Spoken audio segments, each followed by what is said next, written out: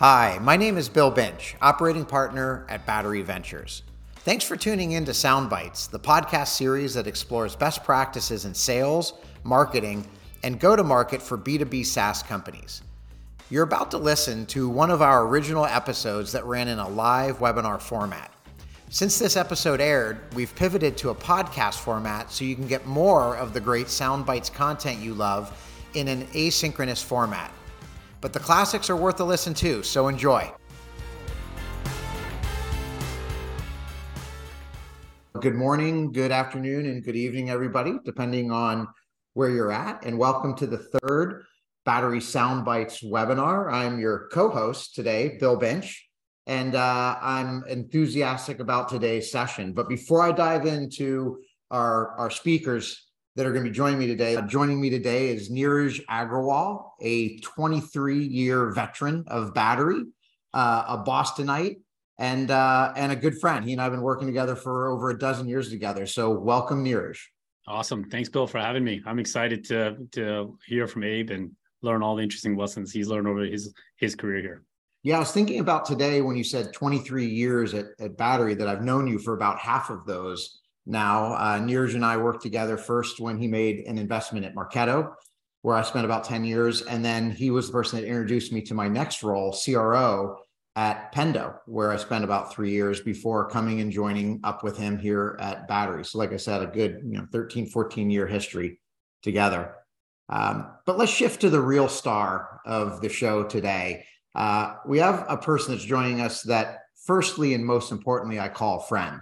This is a person that I lean to when I'm in need of ideas, when I want to bounce a topic off, and it's a value that I really find great in talking with Abe. So joining us today is Abe Smith, who is the head of international for Zoom.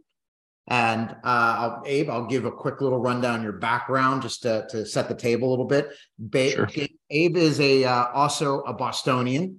Neeraj went to Harvard, lives there. I had the fortune of living there for 7 years. Abe's born there. Abe's a true Bostonian, went to UMass at Amherst, spent your first 6 or 7 years of your career cutting your teeth there in the market before making your way west, where what I would describe as a pivotal move for you of joining a small video company called WebEx, where we're going to talk a little bit about some of your experience that you gained there. Rode that through the Cisco acquisition, and then moved after that to a company called Mindjet, where he and I had the fortune of meeting and building our relationship from.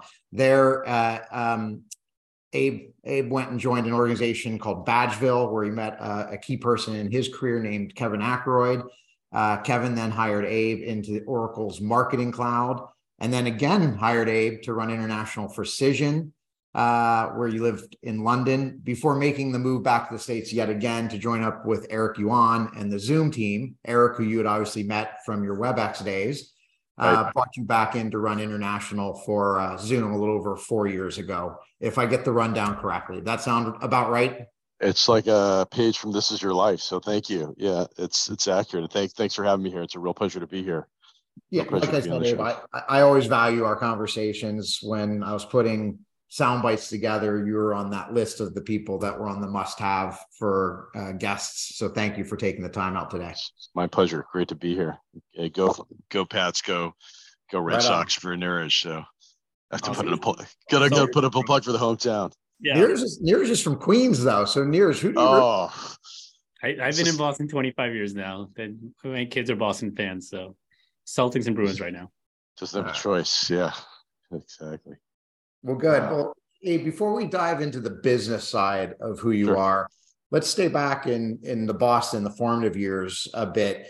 Obviously, you have a tremendous amount of international and global experience that we're going to touch on today.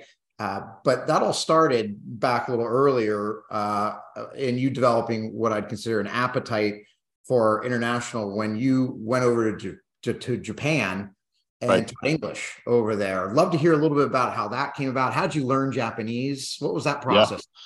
Yeah. I mean, first of all, thanks for asking. So there was a couple catalyst moments. I grew up in a family that had a lot of conversation around international and government and political affairs at the dining room table. And my father was a real Chinophile and, very interested in Asian culture. And then I took it one step further. I actually studied Japanese in college. I was a political science major.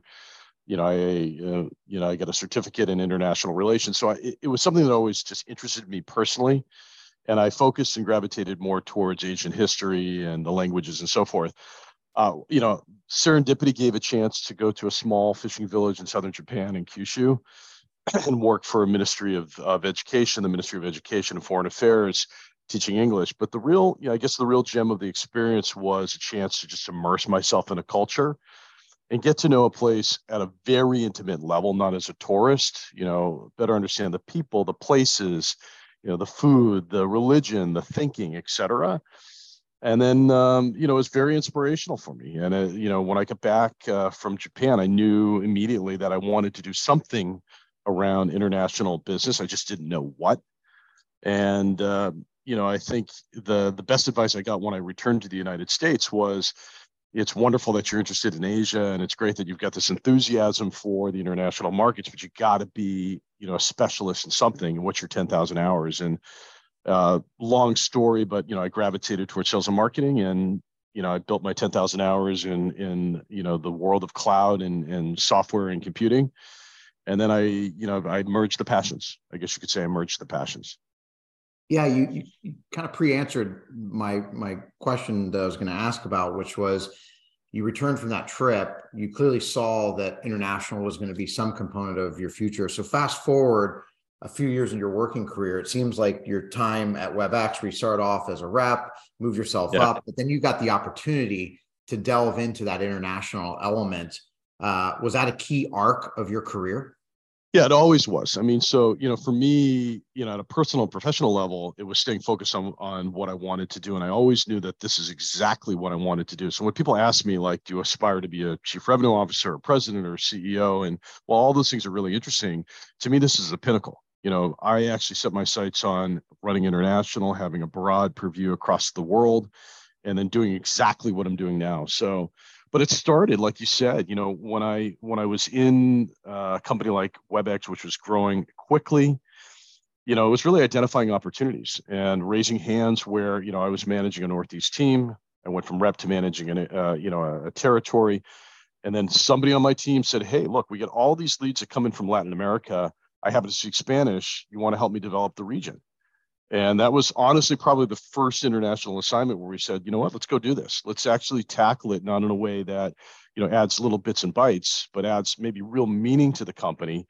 And that one rep became five became a team. And then slowly but surely, we started to build out Latin America, and then had the opportunity to grow out Asia Pacific and other parts of emerging markets and broader parts of the world for WebEx. So, I think part of it, professionally on the pursuit, it's really being true to the craft, and then, merging again the idea of the skill, which was understanding how to build high growth sales teams and focus on the revenue, and then diversifying to a way that allowed a complete go to market and establishing teams that could really succeed in any part of the world.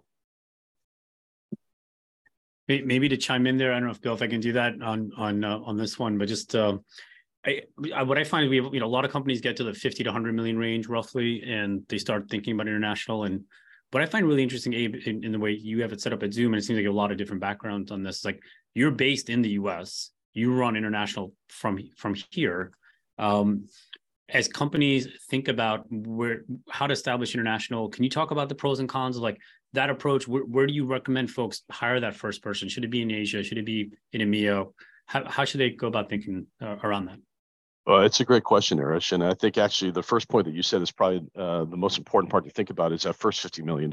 So, as a company starts to bridge past the first 10, they're getting feet on the ground, and actually they're executing well in the United States, which is number one. Let's be clear. I think for a lot of SaaS companies, you got to do it right here in the United States. That's the critical market, and we all appreciate that. Before you can start to think about the quixotic adventures around the world, and how you enter Asia and what you think about in Europe and so forth, I think it's getting the house and the foundation right in the U.S.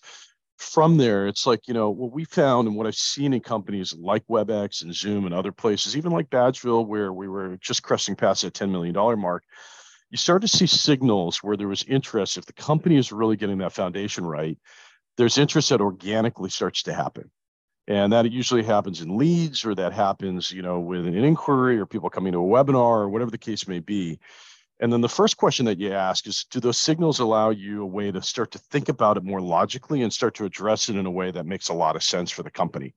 In places like WebEx, as I just mentioned, a couple of minutes ago, you had that one person in the team that spoke a foreign language that wanted to stay up late or get up early. And you know what? That's a great place to start. In the case of Zoom, I was really interested to see when I joined the company, I joined the company around $250 million. And, in that first 50 to 100 and so forth, something interesting really happened, which I'd never seen before, is the establishment of a team called ROW, which don't ever name your team this because it's called Rest of World. And it's a little bit, it's a little bit derogatory if you think about it. It's like US and everywhere else. Yes. But from the ROW perspective, there was just a land of the misfit toys, a hodgepodge of reps that said, I'll stay up late. I speak, Farsi. I speak, Japanese. I happen to know a little bit of Arabic, et cetera. And these were very, intelligent go-getter reps that said, I'm willing to help develop this. Now, bear in mind, the go-to-market was all in English, and, the hours are a little bit ragtag, and, the go-to-market wasn't exactly perfected. However, it was shocking how many deals actually converted, and then how it started to build a foundation for, the first account, the second account. So when we actually started to think about, when I entered the business of thinking about, okay, how do we go into these markets? Zoom had already hired those first, you could say, key nationals. So like many traditional cloud companies, it was a national in the UK and it was a national in Australia. And they were able to start to think about that foundational team, the core investments, and then basically a few of the lighthouse accounts. So there was momentum that established from that early day motion in the United States. There was a handoff that was starting to happen from, I sell you domestically, though you're internationally. It was the foundation of that first national hire, that person that was a little bit of a category specialist, somewhat of an entrepreneur. In some cases, you see that happen where, somebody is sent from the United States into a market, and that can work too. In our case, we happen to have those national approaches. And that created that first foundation of UK and Australia. And, happy to talk a little bit from what happens from there. But I think as you start to think about that expansive ability, then you start to think about somebody like myself, where we're now going to programatize, and we're really going to accelerate and turn on, the energy, if you will, across the world. Now, it's up to somebody like me to start to set the strategy. And at that point, the company at 250 million, 300 million, 350 million, clear path to an IPO. You have to start to think about the public markets and what it means to really be foundationally ready to diversify the business beyond the US borders. And that's where, the professionalism of an international team and international leadership, national leadership really makes a difference. That's great. That's great. What do you think about the first set of countries, English speaking, non-English speaking? I imagine you work with a lot of folks that don't yet have international execs. Do you tend to suggest one specific spot to start with, one specific country? It's a great question. I think, generally speaking, very cautious for, again, a US-based cloud company to think about going too far into languages that they're just not ready for. Now, you might argue that a European language like French or a European language like German is in the comfort zone. I don't know. I mean, to be very honest with you, it's a temperament question, and it's around maturity of the organization, because the easiest place and the easiest way to address is English first. At least, your core collateral, your product marketing, your website, your general go-to-market, it's all translated. It's ready to go. It's in a language that you say, hey, this is a foundationally we're going to be. Now, it might not be, the Queen's English, and it might not be the mother tongue, specifically as somebody would like, but it's understood. I think where it gets a little bit tricky is when you get into aggressively localized markets too soon. And that can be Japan, that can be a Brazil, that can be a China. That can even be a Germany. It was interesting when I came to Zoom, we had one person on the ground in Germany. We were starting to address the market, and we had to make a fundamental decision. And the fundamental decision that I made at that point was, look, Germany is the fourth largest economy in the world. It's the first largest economy in In Europe, we need to own this market, even though it's going to be hard. Investment will start now. So when we made that decision, there's a slew of localization and go-to-market, market entry and expansion considerations that we had to get the company around, and we had to get buy-in. And honestly, there was a real distinct buy-in that was necessary. So I caution people from being too aggressive, especially at the forefront. Get some of that English market experience right, prove it, and then the company will actually be a little bit more tolerant and start to get around you when you say, here's where I think we go next. It's harder. It's going to place more stress on the company, but I think it's worth it. And that's, those are kinds of things that we did at Zoom. Got it, Gabe. I want to dive into the ramp, like you said, the preparation mentally that you took to go into Germany, for instance. But before we go there, a lot of people come to you seeking input, seeking advice on going global. And I've learned from talking with you that normally starts with a caution from you, that before thinking about going global, you need to think about some of the pitfalls, some of the obstacles that are going to present. Can you share some of those blockers? Like when I approach you and say, Abe, I'm at 50 million, I'm thinking about, entering Europe. What are the things that you're going to caution me to think about? Yeah. And I get the question all the time. And, for an internationalist, I tend to be probably the most negative guy about going abroad as anybody can imagine. So it's only out of love. So I'll tell you that, first of all, if you're a CEO or you're a CRO on this call, and I'm not discouraging it. I want everybody to actually go build the world, because I think it's the most important thing you can do. And that's frankly how you build an epic company. It's not just here in the United States. So, I'll give you an example. Like, I did get the question from a CEO who had raised a very sizable funding. I mean, at this point was north of 500 million in funding that was raised, and they were far along in their capital, in their capital raise. And very, seasoned executive, a classic big tech experience, very, very bullish on where to go. And what he had said to me is, I'm very interested in going into Japan. I want to go, I want to enter Japan. And, my question was why? First of all, your category is not even shaped in the US. You have like 2 people in Australia. That's your APAC presence. Your company has no foundational experience on how to localize. You're going to enter a market that is the most locally intense market you could potentially imagine. You're going to have to commit to educating and designing the go-to-market yourself, so that the rest of the world and your competitors can then follow suit. And then, by the way, as a CEO, you got to be prepared to make no money in that market for the next 3 years. And when your leadership and your sales reps tell you that they're not going to sell anything for year number 1 or year number 2, I hope you're okay with that. And he was like, well, I think we need to do it because we're going to go public soon. I was like, well, first of all, you're not going public this year. No offense. But I guess, the moral of the story was, really ask yourself where and why. Now, there could be some great reasons. Like, I think in many cases, there could be founders on this call or CEOs or CROs that have very deep experience in a country. Like, Freshworks has a very strong background in India, or Hiro-san from Treasure Data was a Japanese entrepreneur. Erwan, our CEO, has rich and deep experience in China. We had, presence and strength there. And that gives you an advantage where, if you're able to capitalize on that, that's an absolutely unique advantage, and you should consider that. I think what you really have to contemplate, though, is what's the stress it's going to put on the company? Is the company ready for it? And is the award or reward worth the vital few that you're forsaking elsewhere? So when you make a decision to go into a market, it's not a tepid decision. You're in. And, there's not a lot of going back unless you literally divorce yourself from the market and you pull out. So I think, what people have to realize is they're making a commitment that has to have longevity, and that comes with some seriousness. Maybe just add to that, what commitments do you ask from your CEO or other executives before doing that? Maybe talk a little bit about that.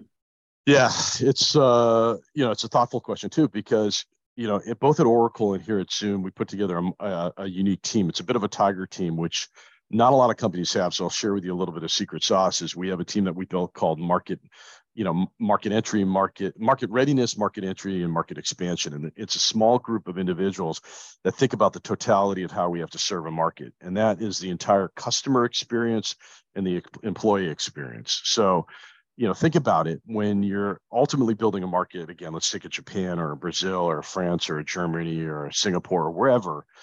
The customer experience would be great from the beginning, or at least get there sometime. So in other words, if I'm in, Japan, I want the website in Japanese. You want to buy in yen. You want to be able to receive technical support in Japanese. You have to have billing in your local language, et cetera. So the paragon should be how to create all those things. At the minimum level, as we start to think about entry into a country nowadays, we look at somewhat of a pod structure. So, inevitably you need your AEs, and let's be clear, any CEO and any leader like myself says we got to go sell. We have to drive revenue. That's number one. The shortcoming is when you don't give enough accoutrement around the rep to at least make their job viable. So by that, I mean, it could be an SE, it could be a customer success representative, it could be the right ops person, sales ops person. There's a team of like 8, 9, or 10 when we think about a market entry that we minimalize, or we have a foundation that's pretty close nearby. So for example, we put more of a substantive position in Singapore, knowing that we were going to start to develop across ASEAN. So if you think about the hub and spoke, Singapore did become our data center. We had technical infrastructure. We have, 100 plus people there. We have an office space. We have senior leadership, et cetera. And that gave us a little bit of more fortitude as we looked into Malaysia and Indonesia, for example, knowing that we still had to have that pod entrance where the core folks could draw on the resources, but have enough critical mass to do their job. I think the mistake that a lot of people make is sometimes they say rep first, and it's a bit of a Lone Ranger scenario. They just don't have enough, and that's a recipe for disaster. And by the way, is there a certain number of reps that is enough critical mass? That's the other thing we often see is like someone will put one person in France and one in the UK and one over here. My sense is you need a little bit more than that. Can you talk about, is there, in your experience, a critical mass aspect? I think it depends on the market too, because obviously there's a size of a market that makes a difference. Like as we started to look, for example, in Southern Europe, we were a lot more demure in like a Greece or a Turkey or a Spain or an Italy, even compared to a France, which, was a primary market for us. So, when we invest we think about scale, and frankly for us, at Zoom, the intent is actually to model the same framework that we have in the revenue organization in the United States. So for consistency, and as you think about a global organization, which I'm a part of, right? The more I start to deviate the model, unless I have to, it makes it very difficult from a reporting perspective, from just how we manage the business, the global go-to-market consistency, et cetera. So we try to emulate where we can the segments, the channel strategy, the accoutrements around the reps and so forth. So in a large market like Germany, for example, the goal is to start to scale to hundreds of people. In a smaller market, for example, like even in Mexico City, where we're a little bit more managed, that's probably 8 to 12 folks. Got it. Okay, great. Yeah. Got it. Abe, I've been hearing, in addition to the classic move, that you ask some of your folks from your HQ country to move over so that they come and bring the business process, they bring the culture of the company over there. I've started to hear a lot of executives talk about their companies are investing in rotations where they're sending people a lot of times by function. Like, we're going to send a CSM over to the country for a month. We're going to send a tech support person. And that way you start through osmosis and learning. And even if, as you know, even if you don't speak the language, you find a way to communicate. I totally agree. And in fact, you were one of the pioneers in that, Bill. Back in the day at Marketo, with some of the moves that you made outside the US, I was watching that because you'd rotate in some really interesting folks that could immediately add value and help, bring the culture into the city, bring the expertise into the city, et cetera. So I like the concept. I mean, it gets a little tricky. We found a couple bumps in the road around, visas and, how people are coming in and out of the country and stuff like that. So, it takes a little bit of doing. We want to do it, actually, believe it or not, now that we have more maturity. So, what we're trying to think about is how do we prevent, now that we've got a little bit more scale and critical mass, we have an $800 million business, for example, in Europe, you know, we want to cross-pollinate more. Believe it or not, like the business starts to get a little bit more siloed. You know, the French team hangs out with the French team, and the German team's hanging out with the German team, and we have a center of excellence in the Netherlands where there's hundreds of people and they're not intermingling. So, we were thinking about this concept of like a field trips, and how do we do field trips, and how do we start to allow people to, again, spend a day or two in a city because it's so easy in a European context, or how do we ensure, even things, believe it or not, as executives that vacation or rotate into markets, you got to keep them awareness to say, hey, look, they want to see you. Like, even if it's for dinner or, a quick town hall, it's real important. So, sure. A couple more here, Abe, and then for all of our listeners, start thinking of some questions. We have a bunch that were pre-submitted. I just answered online, but let me ask a couple more, or I'll ask one more and then give it to Neeraj to ask. But you talked about big companies like Japan and Germany, and you talked about, like you said, secondary countries like a Greece or something like that. There seems to be a philosophy out there in the international expansion mindset that sometimes there's a path of there's 5 or 6 countries that matter. I think I've heard this come out of your mouth. And then there's this more, I think, encompassing, let's go carpet the world type of perspective. Love to get your riff on those 2 points of view. It's one, this is like an age-old international question that keeps me up all night. And actually, like years ago, I was reading, Behind the Cloud, or, Mark Benioff's book. And, he is a big proponent of 6 countries matter, and they're billion-dollar markets. It's a country like Japan where Alan Miner, Sunbridge, created a joint venture, a legendary joint venture. Wade-san established an incredible business. Decades later, it's over $1 billion and extremely vibrant for Salesforce. And I applaud the discipline that is associated with being very determined on core markets, the UKs of the world, the Japans of the world, and so forth. And we emulate that in so much as what we call like a P1 structure. So we focus on priority 1 countries, and we're assured on how we determine growth and opportunity to get to a real big number. That said, I tend to be a little bit more cavalier, and I believe in the fact that it's a big world out there.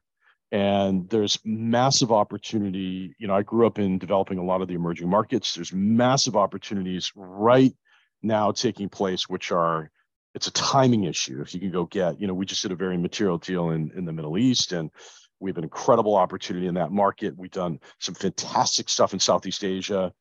We see potential even in places in Africa, but I tend to look at the world and say, okay, how do we address it? And that doesn't, by the way, have to be through substantive, direct sales rep deployment. It could be through really intelligent partners.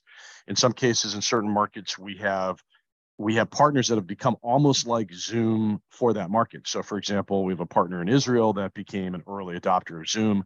They're practically Zoom Israel. We had a similar structure, in a market like Germany, an early partner.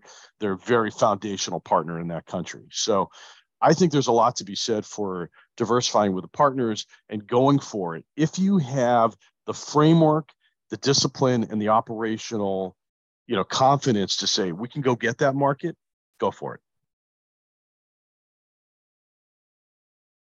Hey, Abe, just to chime in on this, like this, I've kind of grown up like historically thinking the 5-6 country model. And so that's the advice I tend to give, CEOs that I'm involved with.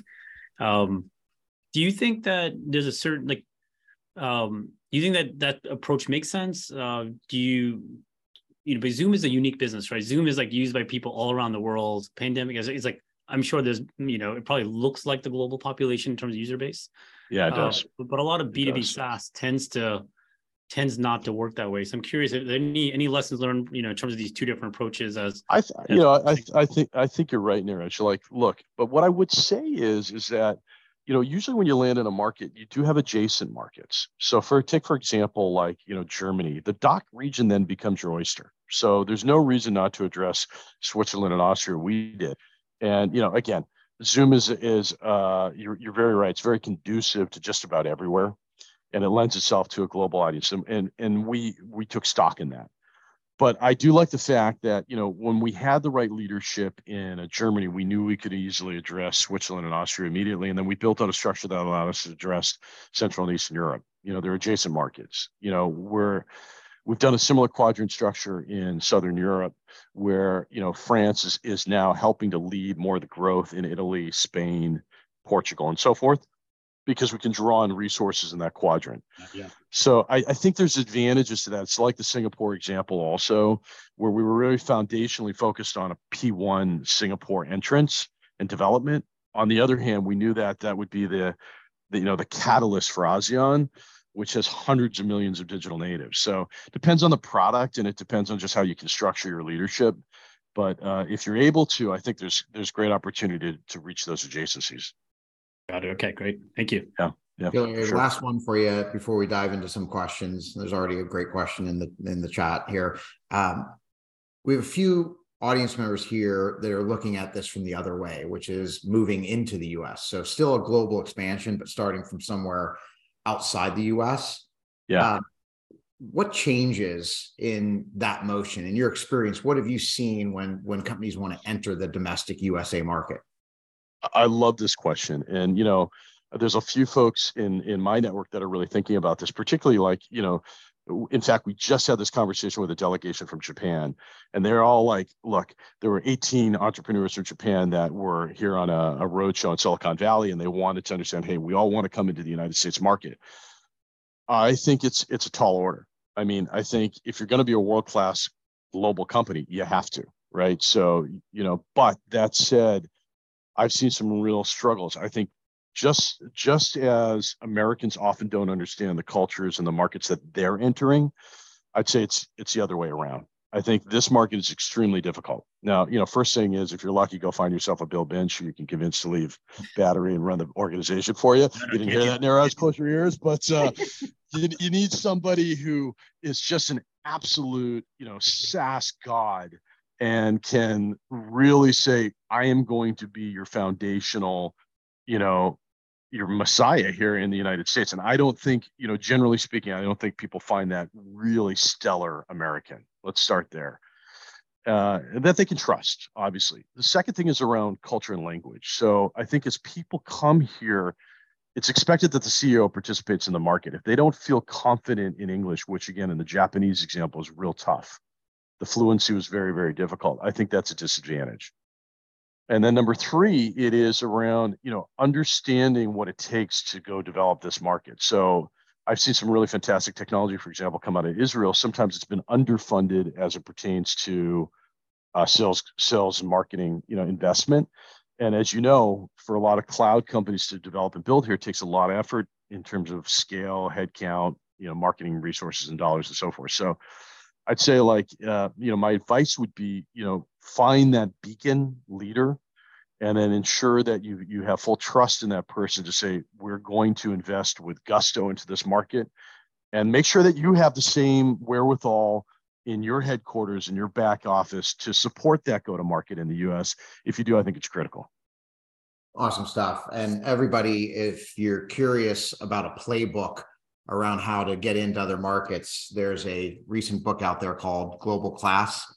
Abe, your fingerprints are all over this thing. I love it.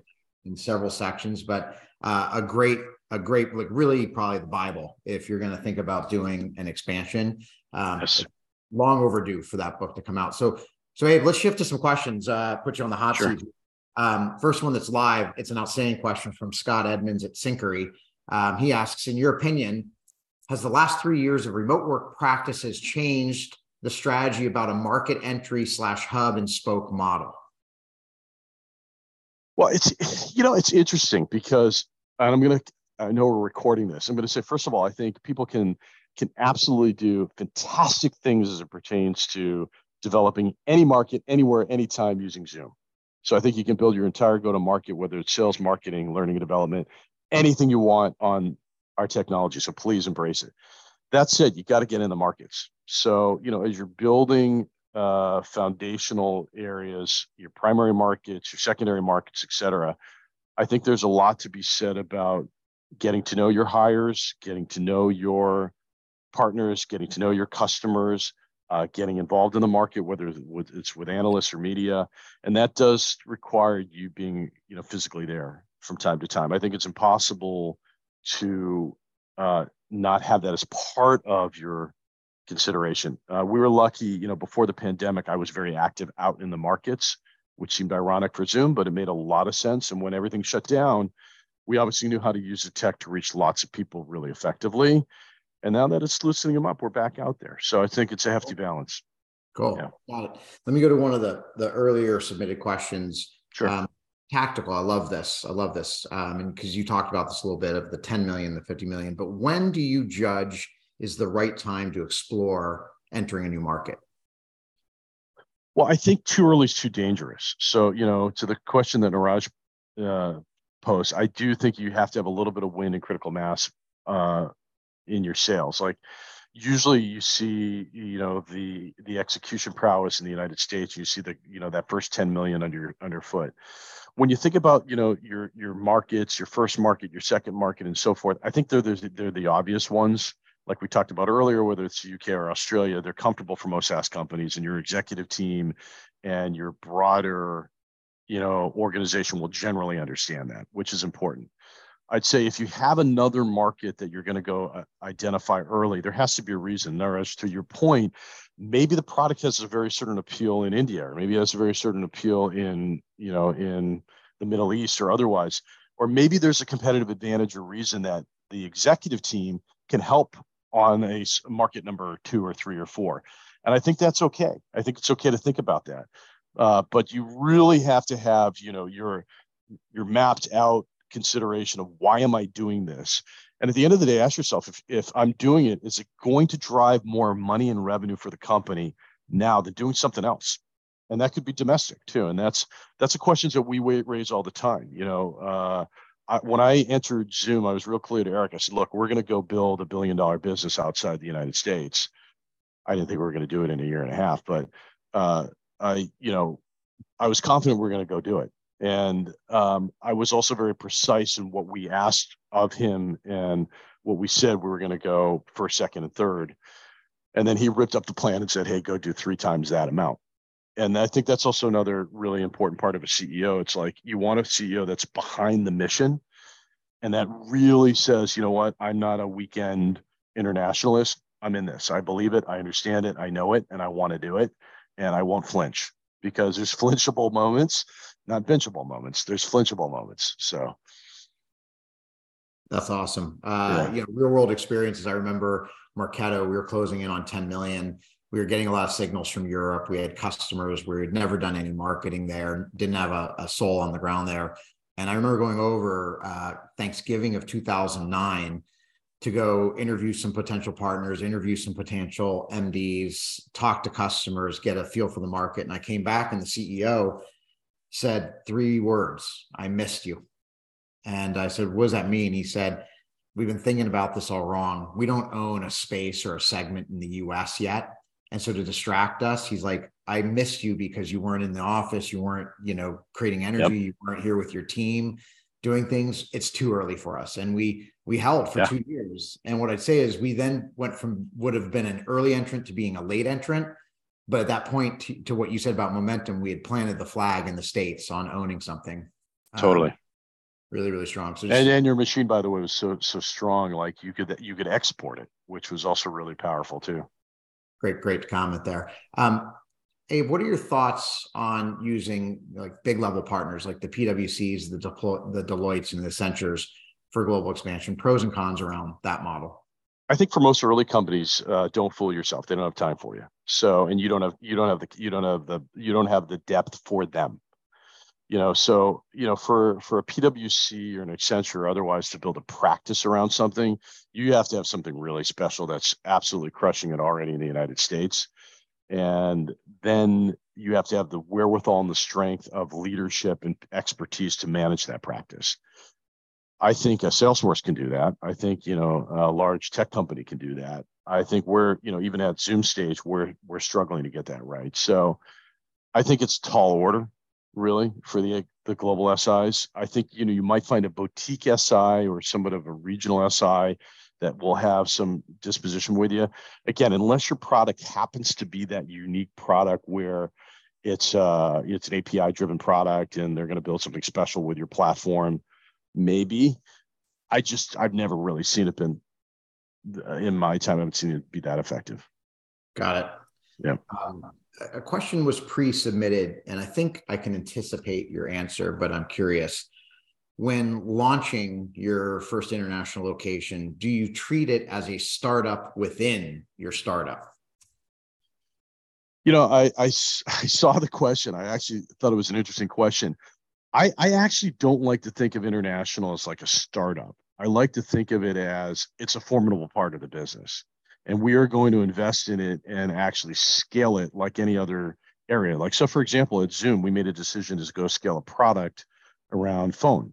And today we have 5 million seats of phone 3.5 years later after launching the product. It's fast growing cloud PBX product in the history of cloud PBX. So, but when we said we were going to go launch that, it wasn't like, hey, this is an incubated startup inside the business. This is, we're going to go invest in this, and this is going to be the next great thing.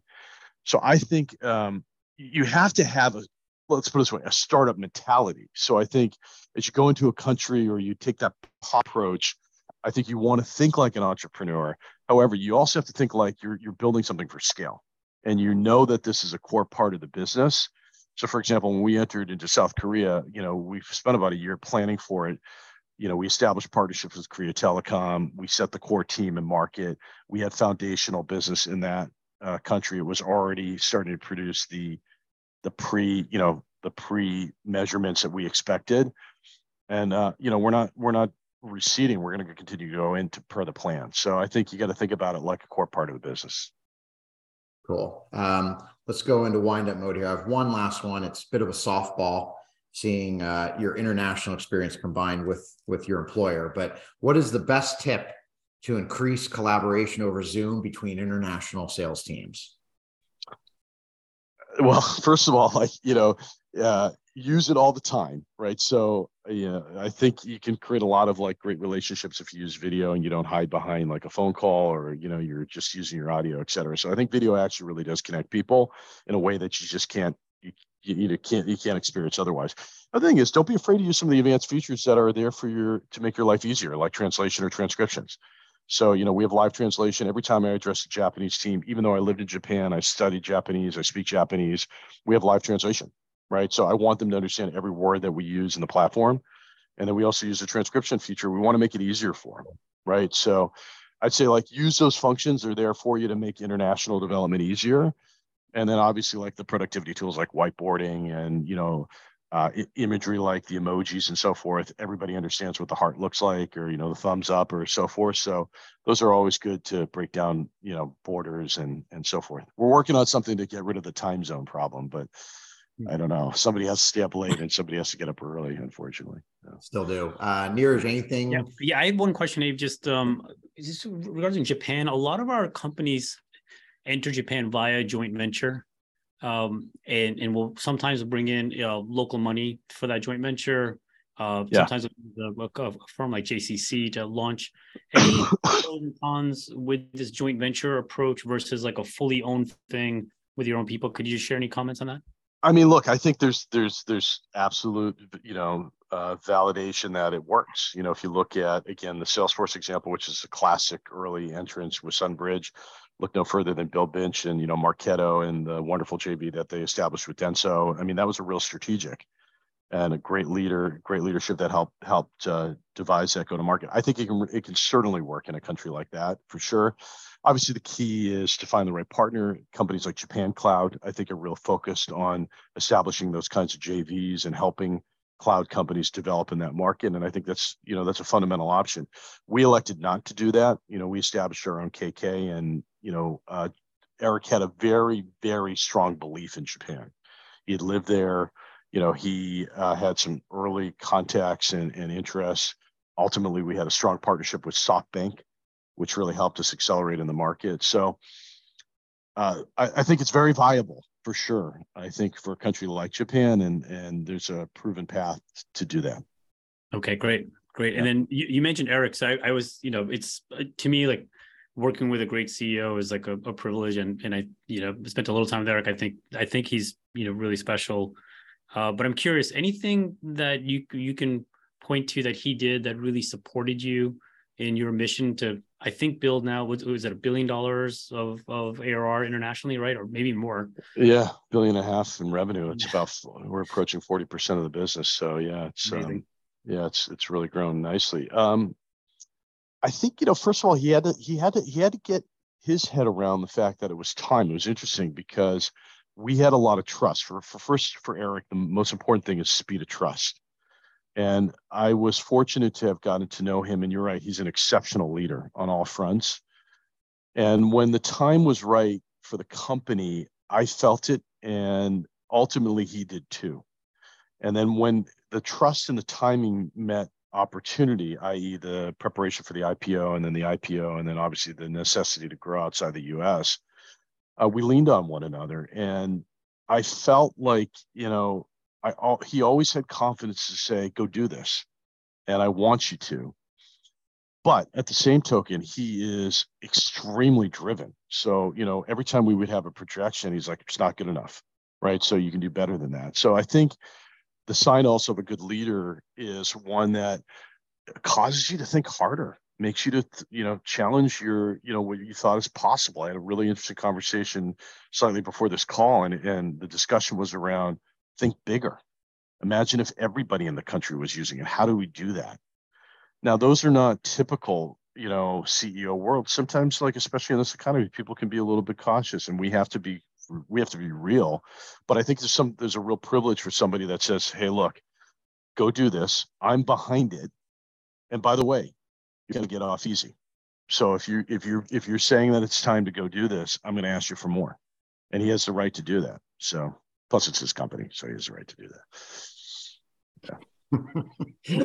Abe, I could easily continue this masterclass on global, but I want to thank you for joining us. Pleasure. We do have, we've only been in business for 3 podcasts, but we have a small tradition here on Soundbites that for all our guests, we like to give a thank you, and you get your choice of a pair of Wayfarers or Aviators. Ooh, hey, we're going around the world. It's got to be Aviators. All right, yes.